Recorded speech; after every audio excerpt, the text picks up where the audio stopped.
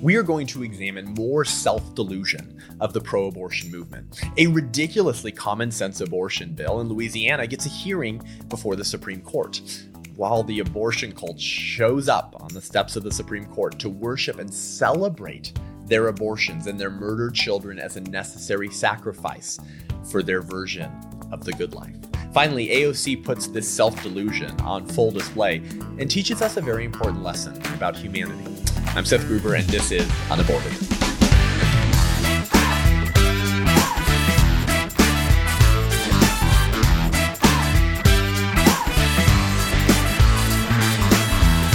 Welcome back to Unaborted with Seth Gruber. So one of the first, or actually the first Supreme Court decision related to abortion since the nomination and appointment of Brett Kavanaugh has recently hit the Supreme Court. So on Wednesday, March 4th, the Supreme Court began hearing oral arguments on this Louisiana law that would require, if passed, that abortionists have admitting privileges at local hospitals. Now, this bill has been tried before in Texas several years ago and was shot down and described as unconstitutional because it creates an undue burden for a woman to get an abortion, which is, it's crazy if you think about it. It's undue burden to make sure that the abortionists who are performing a surgery on the killing of a child, that they should have the same medical requirements and standards as anyone else who would perform any other type of non-controversial surgery. But of course, the abortion industry is always interested in making sure that there are as few laws on the books as possible so that they can increase the amount of abortions and have nothing in the way from stemming their cash flow that they make by killing as many babies as possible because there's so few laws in place to protect these children.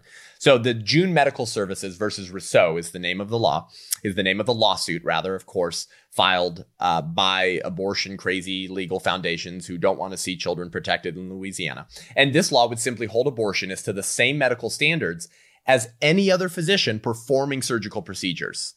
Seems pretty common, by the way, especially if you know anything about the abortion industry, which is that you're frequently hearing stories around the country of women hemorrhaging. Some of them have died because they haven't made it to the hospital quickly enough to get the level of medical attention and care that they would need after having their body so significantly maligned and harmed through the abortion.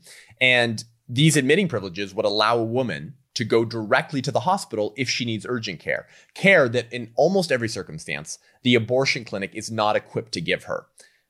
For example, if they rip through her uterine wall with forceps, because they typically do that blind while going into the womb to try to kill the child. All of this sounds like entirely common sense, laughably common sense bill. And yet the abortion crazies are very, very angry. So again, from National Review, Alexandra DeSanctis on March 3rd writes, the admitting privileges requirement performs a real and previously unaddressed credentialing function that promotes the well-being of women seeking abortion. The Fifth Circuit wrote in its opinion upholding the law right before it went to the Supreme Court. Public records and expert testimony have revealed that Louisiana abortion clinics, including June Medical Services, have failed to report possible rapes of minors, hired radiologists and ophthalmologists to perform abortions, and neglected basic medical practices such as failing to monitor the vital signs of sedated women. So June Medical Services has a history of botching it in their procedures that should protect the health of women. Another important detail in the case is that Louisiana's admitting privileges law treats abortion providers the same way that it treats all medical professionals who perform surgeries. State law requires all medical staff at ambulatory surgery centers to have admitting privileges at nearby hospitals, no matter what procedures they perform. The law in question merely requires abortion clinics to meet the same standards that every other licensed surgical facility in the state must meet.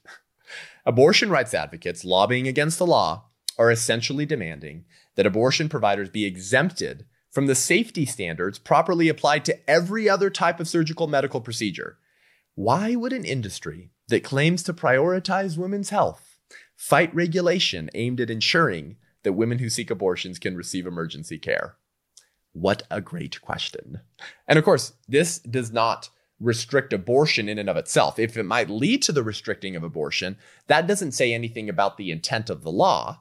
That just says something about the ability of the abortion industry to practice what they do for so long without any type of requirements to ensure the health of women. And if passing this law that ensures the health of women and puts better procedures in place to ensure that they can receive emergency care if needed is good in and of itself. And if it leads to the decrease of abortion, That should be something that the abortion industry and the Democratic Party is willing to live with as a necessary evil in their botched ideology in order to protect the health of women who might need emergency care. Wouldn't you think that would be reasonable? Of course. So the abortion serviles oppose this common sense bill for the same reasons, folks, that they oppose the Born Alive Abortion Survivors Protection Act. Why?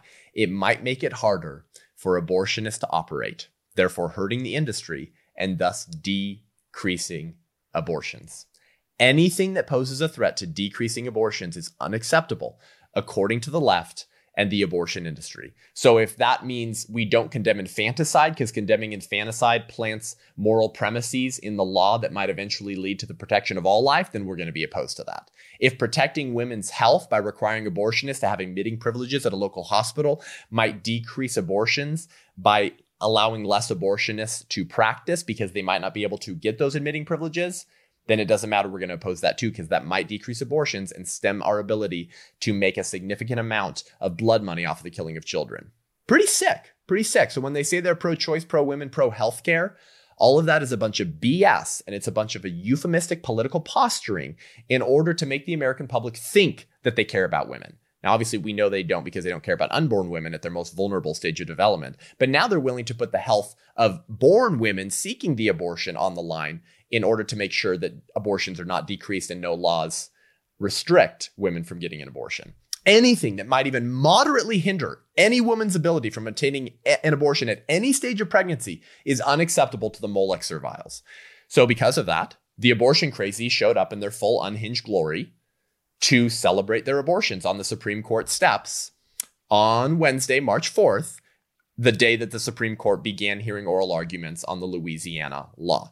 Now, we'll just play a couple people because there was too much evil to put on display for this show. But the first person who got up was Busy Phillips. Now, if you recall, Busy Phillips was the actress who testified before Congress in 2019 regarding pro-life legislation happening in Alabama and Georgia. Alabama tried to outlaw abortion outright.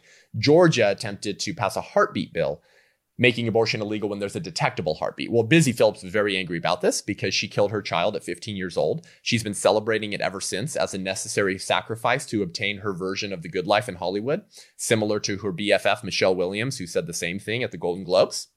And if you watch Michelle Williams at the Golden Globes, it kept panning over to Busy Phillips, who was in tears over the bravery of her friend Michelle Williams. So these women believe the same thing. Killing their children is necessary to secure the American dream.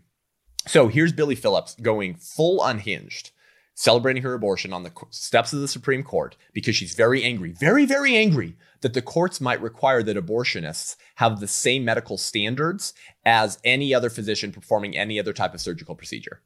Here I was, sitting in Los Angeles in my beautiful office of my own late-night talk show.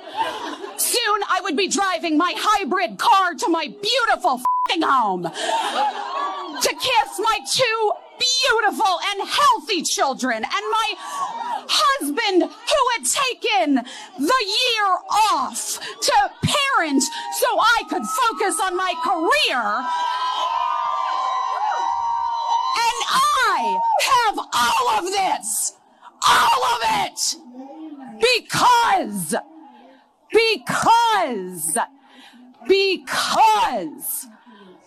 I was allowed bodily autonomy at 15.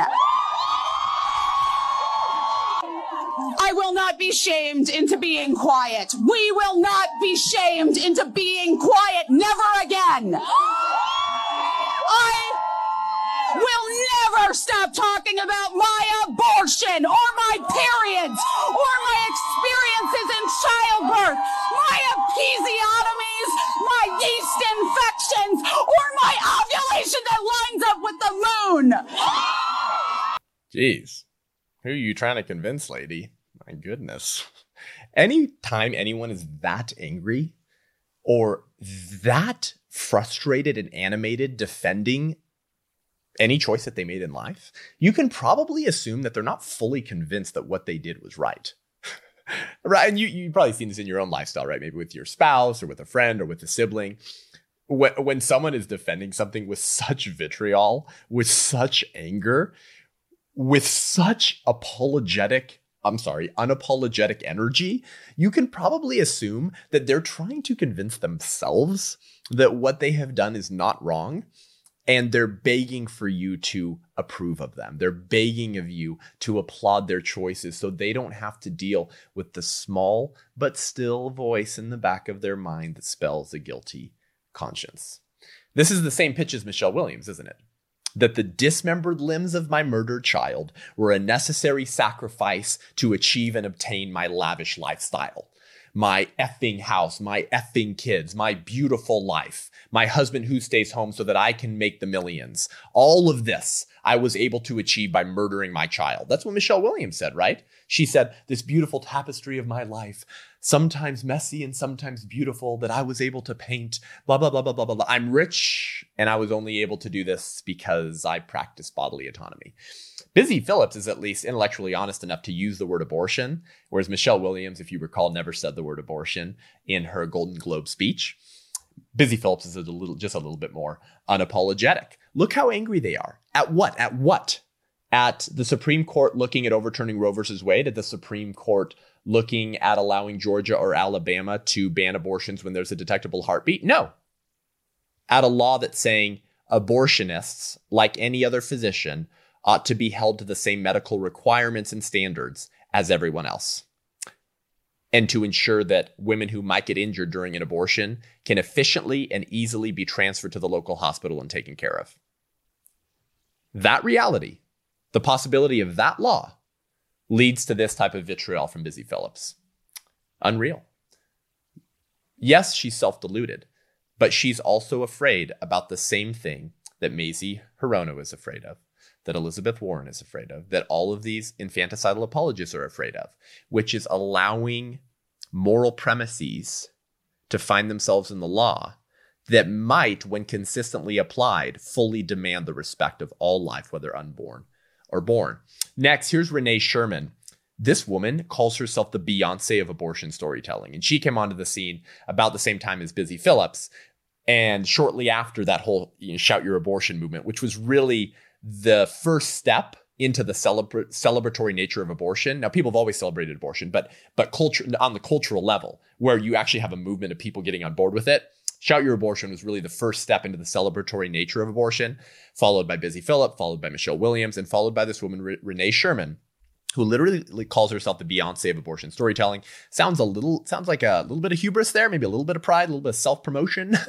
But this is who she is. So she is on the steps of the Supreme Court as well. Very, very, very, very angry. So here is the Beyonce of abortion storytelling. Where are the abortion providers at? Where are the future abortion providers at? Woo! Awesome. And a special shout out to where my people who had abortions. Where y'all at? Nothing about this work is gonna be without us. Woo! Awesome. So, as I said, I had an abortion when I was 19.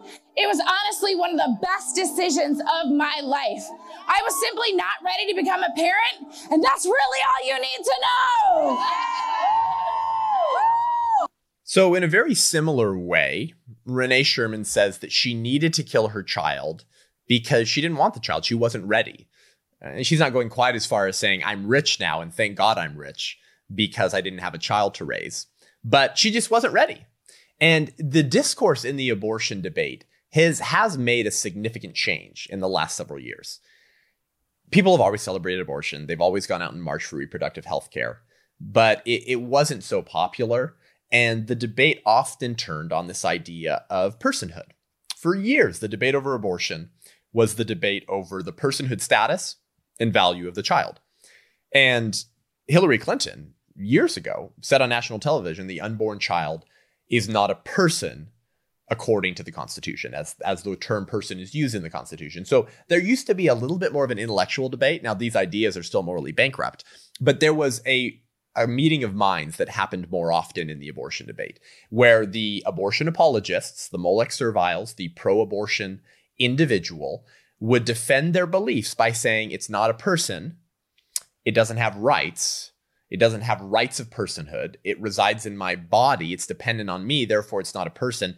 Again, evil arguments, but at least there was an intellectual meeting of minds. to defend your position. The discourse in the debate has moved from a meeting of minds into selfish promotion, into purely selfishly driven desires and wants. There's no argument that's being offered. At least the conversation over the personhood of the unborn is an argument, and they provide reasons as to why they don't believe the unborn is a person. But there's not really even an argument being offered anymore. In fact, as a pro-life speaker, I know how difficult it is to find people who are willing to debate on abortion. Me and many of my friends have often commented on how difficult it is to find pro-abortion philosophers or advocates who are willing to step onto the university campus and debate a pro-life individual. Abortion debates used to be very popular. They happen all the time. Why are they not happening as much anymore? Because people don't want to meet intellectually to defend their ideas. Because as Ben Sasse says, you can't defend the indefensible. So now it's this purely shameless, selfish bravado that is basically just a verbal FU to half of America. I don't need to explain anything. I wasn't ready to be a parent, and that's all you need to know. That's what Renee Sherman, that's not an argument. That's not an argument. That's the justification. You haven't offered any reasons as to why abortion should remain a legally protected right for you to access. I needed it. I didn't want to be a parent. I wanted fame and fortune, and I can do whatever the F I want. That's really the message of the pro-abortion movement right now. They're not even attempting to engage in a meeting of minds to convince people of good faith who actually care about thinking through their positions and ideas, as opposed to jumping on an emotional bandwagon. So what does this massive shift in the debate mean? Well, with advances in science and with the advances in ultrasonography that is enabling us to see the child at some of the very earliest stages of their development, defending abortion has become, simply put, indefensible. It's become indefensible. It's always been indefensible to the rational mind who understands that there is no such thing as a human non-person. So if human life begins at the moment of conception, it's a person, because those are synonymous terms. To the rational mind, it's always been indefensible. But because of the sexual revolution and these ideas of postmodernism and relativism that have inculcated the culture to the extent that people have self-deluded themselves into believing that there is such a thing as a human non-person, those people are now refusing to engage in the meeting of minds and just resorting to shameless, selfish bravado and promotion to justify their decisions, to justify their role in the death of their child. So abortion crazies have embraced self-delusion and emotional arguments. And we're going to look a little bit in a second as to the consequences of this self-delusion and maybe how we got here. And we're going to turn to a certain individual that you might not expect to teach us a lesson. And that would be the individual AOC, the rabid anti-Semite and pro-abortion advocate who claims to be a person of faith, and recently complained to all of us about the historical use of religion to justify bigotry, which she finds very offensive as a person of faith. But first, I've teamed up with my new friend Sarah Vienna for a pro-life church tour. Sarah is an international speaker and singer who lives in Romania and works with orphans and rescues children and serves families.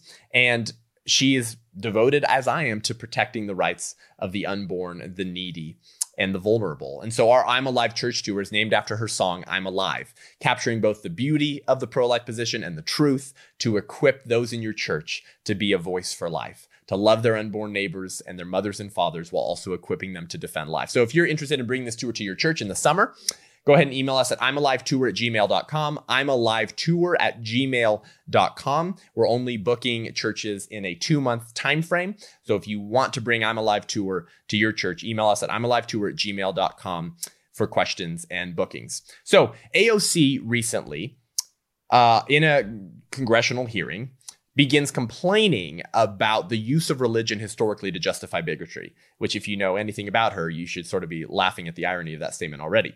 And so she puts her self-delusion on full display by complaining about the use of religion by racists, those opposed to racial equality, and those in the Holocaust to justify bigotry, because she says, as a woman of faith, I find that deeply disturbing. And we're going to look at the lesson AOC has to teach us about self-delusion and how perhaps so many members of our country have arrived in this position of self-delusion as it pertains to abortion. I'm experiencing this hearing and I'm struggling whether I respond or launch into this question as a legislator or from the perspective of a woman of faith, because I cannot, it's very difficult to sit here and listen to arguments in the long history of this country of using scripture and weaponizing and abusing scripture to justify bigotry. White supremacists have done it. Those who justified slavery did it. Those who fought against integration did it. And we're seeing it today. And sometimes, especially in this body, I feel as though if Christ himself walked through these doors and said what he said thousands of years ago, that we should love our neighbor and our enemy, that we should welcome the stranger, fight for the least of us, that it is easier for a rich man, it's easier for a camel to go through the eye of a needle than for a rich man to get into a kingdom of heaven, he would be maligned as a radical and rejected from these doors. That's funny, right? This woman is literally a bigot.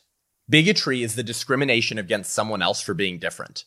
This woman is a rabid anti-Semite who campaigns with people and is besties with people who literally call for the destruction of the state of Israel. She's pro-abortion through point of birth. There's nothing more bigoted than denying a human being the right to live for being different, for being unborn, for being more dependent, for being smaller, for being less developed, and for being located in an environment that you're currently not located in, but you used to be located in when you were an unborn human but weren't killed by your parents. She is a full-fledged bigot who discriminates against the unborn for being different. Oh, and as a woman of faith, I'm struggling on how to respond about the botchery of scripture used to justify bigotry. Well, if you're a woman of faith, then you're doing exactly what you're accusing everyone else of doing. And isn't this a hilarious observation of the left? They always do the very thing that they accuse others on the other side of the political aisle of doing. They are always guilty, nearly always guilty, of doing the exact things that they accuse their political opponents of doing. And most of the time, the things that they are accusing their political opponents of doing, they're not doing. It seems like she's talking about the rights of illegal immigrants. Christ walked through these doors and said to welcome the stranger and the immigrant. And she's been campaigning on this for a long time. This is her big thing, right? We need to grant amnesty to all of the illegal aliens immediately so they'll all vote Democrat and we can flip this country blue. She's not going to say that, but we know that's what she wants. And so she is literally doing exactly what she's accusing other people of doing. If she's a woman of faith, then she herself is creating a synthesis between using scripture and justifying her pro-abortion position and her hatred of Jews, because she's besties with Rashida Tlaib and Ilhan Omar, who literally hate Jews and want to see the destruction of the state of Israel. So she talks about a long history of using scripture to justify bigotry. White supremacists did it. Those who justified slavery did it. And apparently ageists like you do it too, AOC.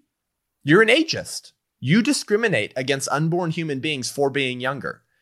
Because I don't think you want to kill 1-year-olds or 5 months old. So you arbitrarily say children have value when they're born. Because why? They're a little bit older. So you're an ageist because you call for the murder and dismemberment of unborn humans because they're younger. So you use scripture to justify your form of bigotry, which happens to be ageism. And then she appeals to Christ. Oh, spare me. You would have murdered the prenatal Christ if you found yourself as a politician in the first century. You would have supported the ride of Mary, who checked all of the abortion industry's checkboxes for their clients, for their prospects. Women with no career or job, a boyfriend or husband threatening to leave them, providing them with less ability to support themselves, and being incredibly young. Mary, the mother of Christ, meets nearly all of the Planned Parenthood checkboxes that they look for in young women to treat them like prospects. Spare me, AOC, your concern over people butchering the legacy of Christ to justify bigotry, while you currently do the same exact thing. And had you been protecting Roe versus Wade in the first century, apart from the sovereignty of Christ, you would have murdered the prenatal Christ, who apparently you think does have value because you call yourself a person of faith and you recite his words, but you don't think any other human beings created in his image who find themselves in a womb that Christ once found himself in have any value. My goodness. So AOC actually teaches us an important lesson here. She teaches us the lesson that ideas have consequences and bad ideas have victims. And when you embrace bad ideas long enough, you become self-deluded. That's the lesson AOC has for us here.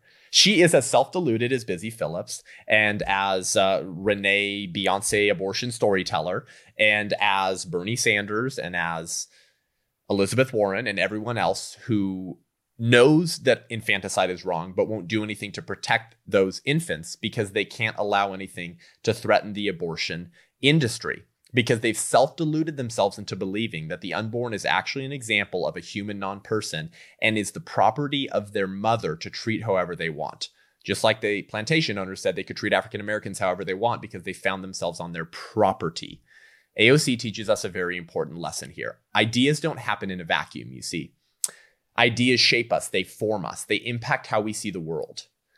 Ideas are like a secular liturgy that form us into the people that we'll be and the way that we choose to live our lives. Your ideas, or your worldview, let's call it, become the lens through which you see the world. And so if you hold bad ideas, then the lens through which you see the world will be a fantasy world that does not actually reflect objective reality. So if you wear fantasy lenses long enough, you'll begin believing that what you're seeing is reality. But it's not reality. It's a fantasy that you've convinced yourself is reality. I mean, this is pure Orwellian 1984, right? 2 + 2 is 5, 2 + 2 is 5, 2 + 2 is 5. And you would be treated by the government as a political dissident that they would violently mistreat if you didn't agree and believe yourself that 2 + 2 = 5. And now they do the same thing as it applies to abortion. These people are self-deluded to the extent that they actually believe what they're selling. These bad ideas have led to their self-delusion, and they're not even aware of the fact that the lens that they are wearing through which they see the world is more like a manipulated virtual reality than it actually is objective reality. So the self-delusion of the abortion crazies can take two forms. Self-delusion can either take the route of therapeutic self-delusion or honest self-delusion. Here's what I mean by that. Therapeutic self-delusion might be something like Busy Phillips is doing. Therapeutic self-delusion is the philosophical need that you have to convince yourself that what you did was right in order to salve your guilty conscience. Because that still small voice that says, what you did was wrong, you killed your child, is emotionally overwhelming if you allow that voice to gain volume. So therapeutic self-delusion is just the philosophical strategy of convincing yourself that the bad ideas you hold are actually good ideas. That vice is actually virtue because you cannot come to terms with the fact that you arranged the death of your child. But the problem is, if you maintain therapeutic self-delusion for too long, if you don't take those fantasy lenses off, you will begin believing what you sell.